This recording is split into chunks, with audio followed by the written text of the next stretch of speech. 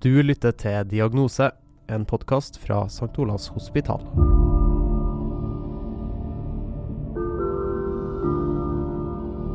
Vi prøver på en måte å la det bli sport i å oppsøke angst og få mest mulig angst og ubehag her. Altså vi snur litt på de vanlige folks holdninger til det å ha angst og ubehag, at nå er det på en måte gullet vi er ute etter da. Oi. Sint du den? Ja.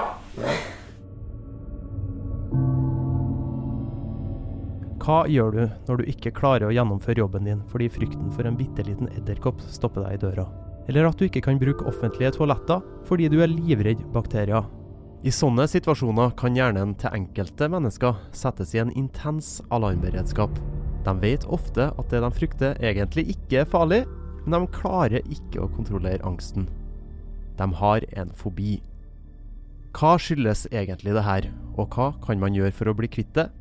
Jeg heter Elling Finanger Snøfugl, og denne episoden skal handle om nettopp fobier.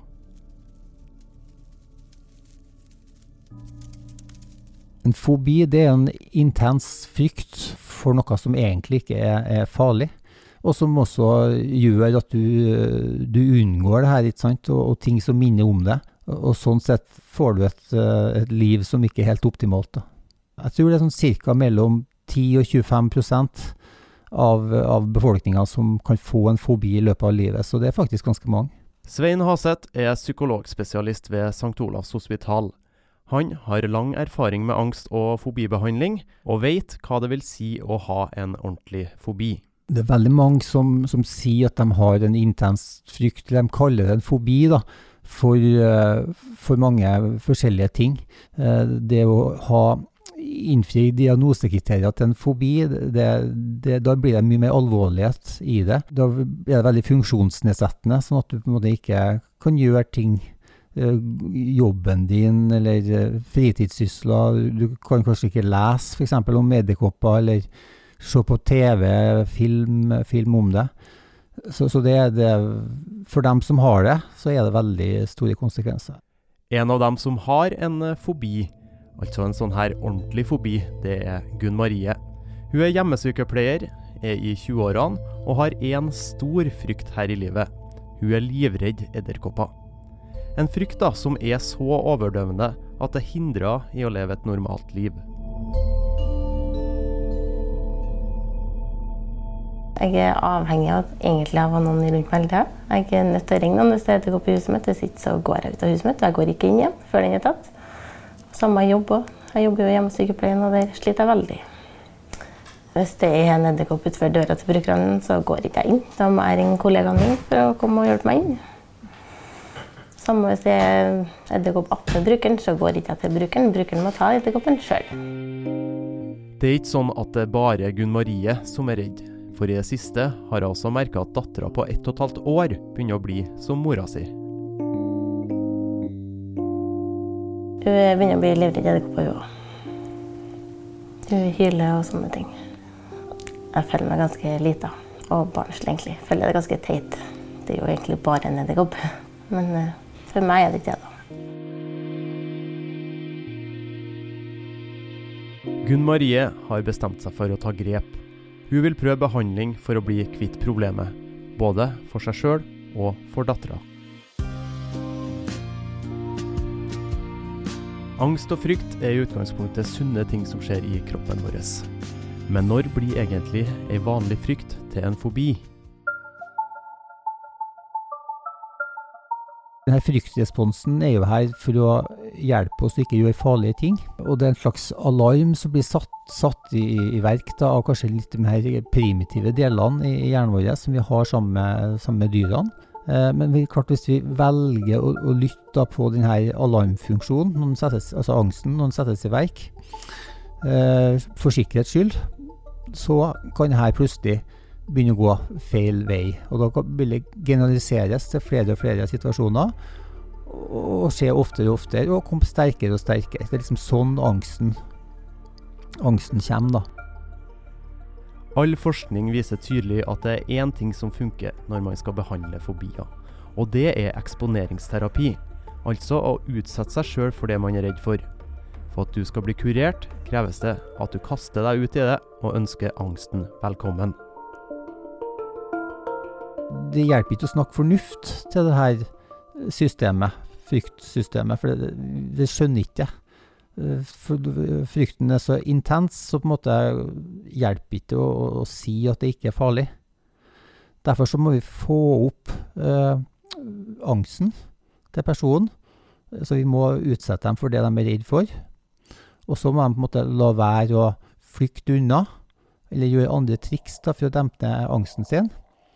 Og da vil de jo lære at det faktisk går bra likevel. Utfordringen her er altså ikke bare at du skal utsette deg selv for din største frykt, men at du skal stå i det over lengre tid uten å rømme unna. Da vil du oppleve at angsten avtar naturlig. For Gunn Marie sin del vil det si at hun skal stå ansikt til ansikt med det hun er mest redd for. Edderkopper. Og du har kanskje latt angsten få lov å bestemme i forhold til fornuften din, da.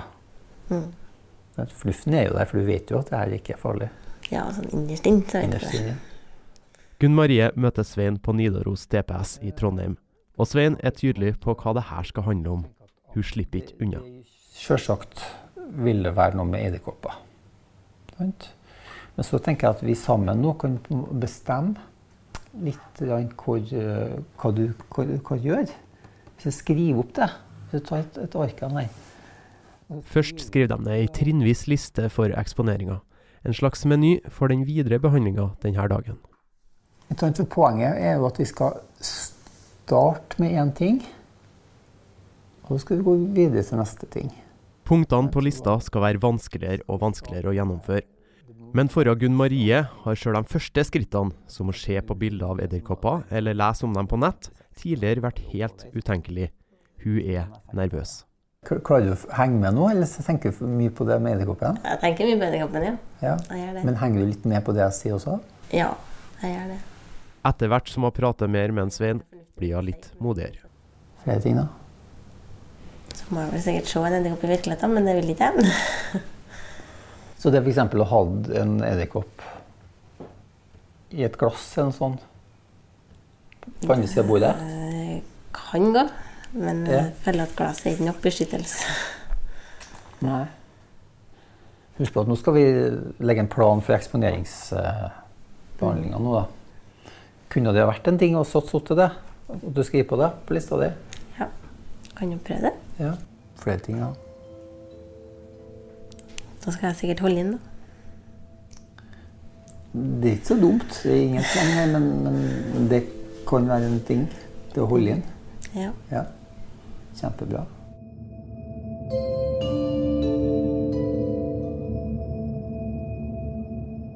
Ja, Svein, det her å skrive en sånn liste, selve forløpet virker jo enkelt og greit. Man har jo en plan her, men for hun som er til behandling, så er jo bare det å komme inn i rommet og sitte og grue seg til å se det første bildet av en edderkopp ganske dramatisk. Det er jo forståelig utifra at det her er jo noe hun frykter noe voldsomt, ikke sant? Og hun har på en måte trenet opp fryktresponsen sin over tid til å være veldig sensitiv. Sånn sett så reagerer hun jo på den minste stimuli på en måte, angående det objektet som hun er redd for. Da. Så derfor så er jo et bilde veldig skremmende for henne. Selv om hun vet med fornuften sin at det ikke er farlig. Hun vet jo det, men for sikkerhets skyld liksom så reagerer hun og trekker seg unna. Etter hvert ble lista ferdig, og det var på tide å starte eksponeringen. Først med bilder av edderkopper. Og mye forskjellige typer. Er det noen av dem som du synes ser ekkel ut, eller er det noen som er norske edderkopper verre? Nei, jeg tror det er generelt edderkopper, ja. Ja. For vi kunne jo på en måte slå opp på norske edderkopper på bilder. Men det tror ikke noe poeng. Det har skjedd noe mye forskjell, for jeg har ikke skjedd mye på edderkopper i seg selv. Så... Skal vi se på det? Men husk på det, må ikke se bort og gjøre avledning og sånn nå. Hiv deg ut i det. Underveis i terapien må Gunn Marie fortelle hvor mye angst hun opplever til hver tid. Skalaen går fra 0 til 100, og Svein har ikke noe imot høye verdier. Hvor høy er angsten nå da? 80-90, tror jeg. Ja, det er jo kjempebra. Sant? Vi er ute etter at det er bra nå, at det har angst. Det som er vanskelig i denne situasjonen, er at den som er til behandling må gjøre ting man i utgangspunktet absolutt ikke har lyst til. For Svein som behandler er det viktig å gjøre premissene klar på forhånd, for å forberede pasienten på at det her vil være krevende, men at man likevel må stå i det for å få effekt. En viktig del med eksponeringsbehandling det er å si til dem at det her er frivillig, sant? At de kan avbryte når de ønsker det, og at de skal ha kontroll på alle ting som kommer underveis. Det er liksom veldig viktig budskap for å trygge dem først. Men samtidig så er en avhengig av å pushe dem litt også. Og det som var viktig i forhold til å se på det bildet, for da prøvde jeg å se unna og gjøre ting for å regulere angsten sin. Og da prøver jeg å få hun bevisstgjøre på hva hun holder på med. Og jeg har jo forklart allerede at det er ugunstig å gjøre sånne ting mens den eksponerer seg. For da får ikke noe effekt av eksponeringen. For da, når den gjør ting for å regulere angsten sin mens den eksponerer seg, så får ikke noe effekt. Da blir det på en måte tortur uten effekt.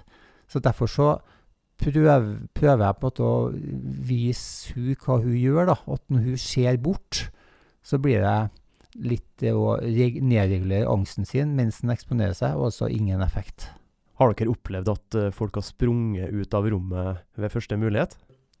Ja, det er jo ikke uvanlig at det kan starte sånn, men da er det jo mye på en måte å ta dem, oppfordre dem til å komme inn og spørre hvorfor de er her. Sant? Hva målet med å være her, og prøve å motivere dem til å komme inn igjen, og kanskje gå ett steg tilbake igjen. Mange ganger, hvis det skjærer seg litt sånn, så går vi ett steg tilbake igjen, eller gjør noe annet, og så fortsetter vi. Så lenge du ikke flykter unna, så lærer du noe nytt. Altså når du flykter unna, så tror du at det er på grunn av at du flykter unna at det gikk bra. Hvis du sitter der, så ser du at det går bra likevel. Og du ser at det går bra å ha denne angsten de har. Og da på en måte roer det seg ned av seg selv. Vi kom jo til det punktet der hun klarte å ha edderkoppen løpende framfor seg på bordet. Men så kom hun til et punkt der hun ville ta på den, faktisk. Hvis jeg legger hånda mi på bordet, uten å se på, kan du få den til å gå over da? Og så bare ta den bort? Skal jeg ta den bort? Ja. Sånn, bare legg hånda sånn, og så kan du få den til å gå over, altså uten at jeg ser det. Men du må love meg at du må ikke ha sånn voldsomme rykning og sånn, for du kan ødelegge den da, hvis du får hardhent. Han ofte noe livet her nå for å hjelpe deg. Sikkert den vil gå på deg, eller? Ok, da kommer den. Da var han på deg. Hæ? Kan du ta den bort? Ja, han gikk av, han. Ta den bort? Han vet at du er redd, så han... Var han på meg? Ja, han gikk faktisk på deg et lite sekund. Før han gikk av igjen. Det mestret du. Du gjorde jo det. Ja, jeg slapp å se. Hva skal vi gjøre nå da? Prøv en gang til. Prøv en gang til. Og la den gå på deg? Ja. Ja. Du må ikke være så ivrig på å se bort nå. Sånn at du trenger ikke å nistirre, men du trenger ikke å la den bare gå nå.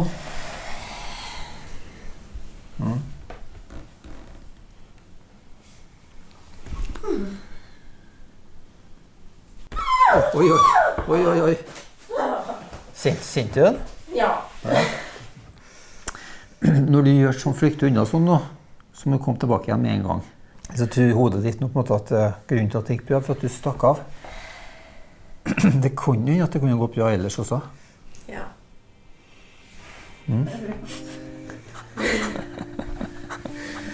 Kjempebra, altså. Det går bra det her. Veldig bra jobba. Hvis du legger ned 100% innsats i det her, så blir det mest sannsynligvis et veldig godt og varig resultat. Hvis du legger inn 50%, så kommer du et stykke, og så detter du fort tilbake igjen. Jeg tror ikke jeg klarer at den går på meg uten at jeg ikke reagerer sånn.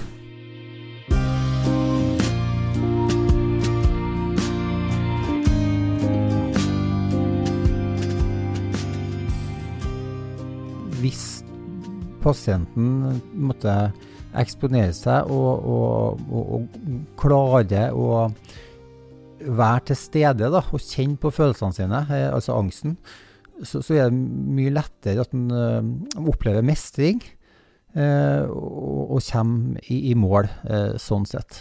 Hvis den fortsatt gjør noen ting, altså det å stikke av, selv om den eksponerer seg, så vil det på en måte ikke bli så god effekt av det. Den kan oppnå litt rann, men den oppnår ikke full effekt. Og sånn sett er det jo en seigpining. Altså, jo raskere den kommer i gang og fronter det på riktig måte, da, uten å gjøre noe for å døyve angsten sin, jo hurtigere kommer den i mål, da. Så det handler om å ønske angsten hjertelig velkommen her. Ja, og det var litt sånn som jeg sa til pasienten også, at vi prøver på en måte å la det bli sport i å oppsøke angst og få mest mulig angst og ubehag her. Altså vi snur litt på de vanlige folks holdninger til det å ha angst og ubehag, at nå er på en måte gullet vi er ute etter da. Så liksom å få mest mulig angst, så vi kan trene på å gjøre ting på mest mulig riktig måte da. Gunn Marie, hun tok jo på denne her edderkoppen til slutt. Hva skal liksom til for at man overvinner det? Er det punktet man må nå, eller? Det er liksom litt sånn som at hvis man skal ha problem med å hoppe fra 1-meteren, så er det lurt måte å trene på 5-meteren. Da blir det litt mer holdbart, og da er det mye lettere å klare denne 1-meteren i fremtiden. Hvis man på en måte så vidt klarer 1-meteren når man er ferdig med behandlingen, så er det lettere for at den ramler litt ned igjen da, og ikke klarer det. Vet du da som behandler, når du har kommet til det punktet der man er kurert da, i hermetegn? Reduksjon og altså fravær av angst bør jo ikke være et mål. For de fleste har jo noe angst og frykt her og der. Så det er at man på en måte ikke skal bli hindret av denne angsten og frykten i forhold til å gjøre normale ting. Det er det som er litt målet med behandlingen. Hva er det som er viktig for Gunn Marie å tenke på når hun går ut av behandlingsrommet? Det er viktig å fortsette å eksponere seg. Hvis du begynner å unngå edderkopper igjen og flykte unna, så er det veldig raskt at det kommer tilbake igjen, det her problemet. Så det fortsatt eksponerer seg på egen hånd, og i mange tilfeller så sier vi til pasientene også at de må kanskje lage en liten plan for eksponering, sånn av og til fremover, sånn at de husker på å gjøre det. Og det er litt viktig.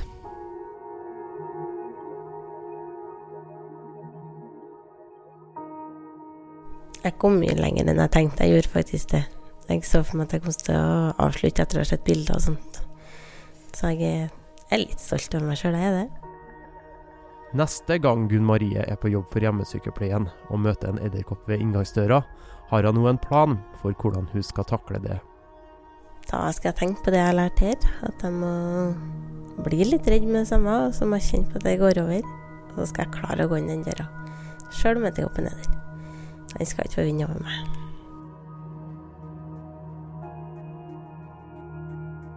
Det er jo helt sikkert mange ut der som lever med en fobi eller en angst da, som ikke kommer til dere. Hvordan kan man søke hjelp for det her? Nei, det er vanlig måte, i hvert fall i det offentlige systemet, at man går til fastlegen sin da, og så får en henvisning da. Det er en vanlig måte, men klart man kan også få oppsøke privatpraktiserende behandlere, psykologer. Det er jo også mulig. Men det er lurt å søke, eller få tak i noen som må undersøke om de kan sånn type behandling. Hvis det er en person som ikke har så mye erfaring med det, så kan det fort bli nesten verre. Jeg har jo litt lyst til å spørre hvordan det er med dere som behandlere, som må ha edderkopper til å krype på dere, og dere må utsette dere selv for en del dere, og er det sånn at dere er fullstendig fobifri på alle kanter? Kanskje ikke i utgangspunktet, men når du har hatt den jobben som jeg har hatt i stund, så hjelper jo på da. Jeg har liksom noen eksempler på at for eksempel slangefobi, når vi skal hjelpe folk da med sånne ting, Så husker jeg en gang at jeg skulle trene på det her i forkant da, med en sånn ordentlig kvelerslanger og få dem til å gå rundt, ta på dem og holde i dem og sånn, og det var veldig skremmende de her første gangene. Så men klart, lære seg å håndtere det. Og Var fornøyd med deg selv da? Følte du ditt eget program? ja, jeg gjorde jo det, så jeg var jo fornøyd med å ha mestret det, selvsagt. Så holdt ikke tilbake? Mulig jeg gjorde det i starten kanskje, men at jeg kan jo prinsippene her, hvordan det skal komme videre, så jeg gjorde jo de riktige tingene etter hvert i hvert fall.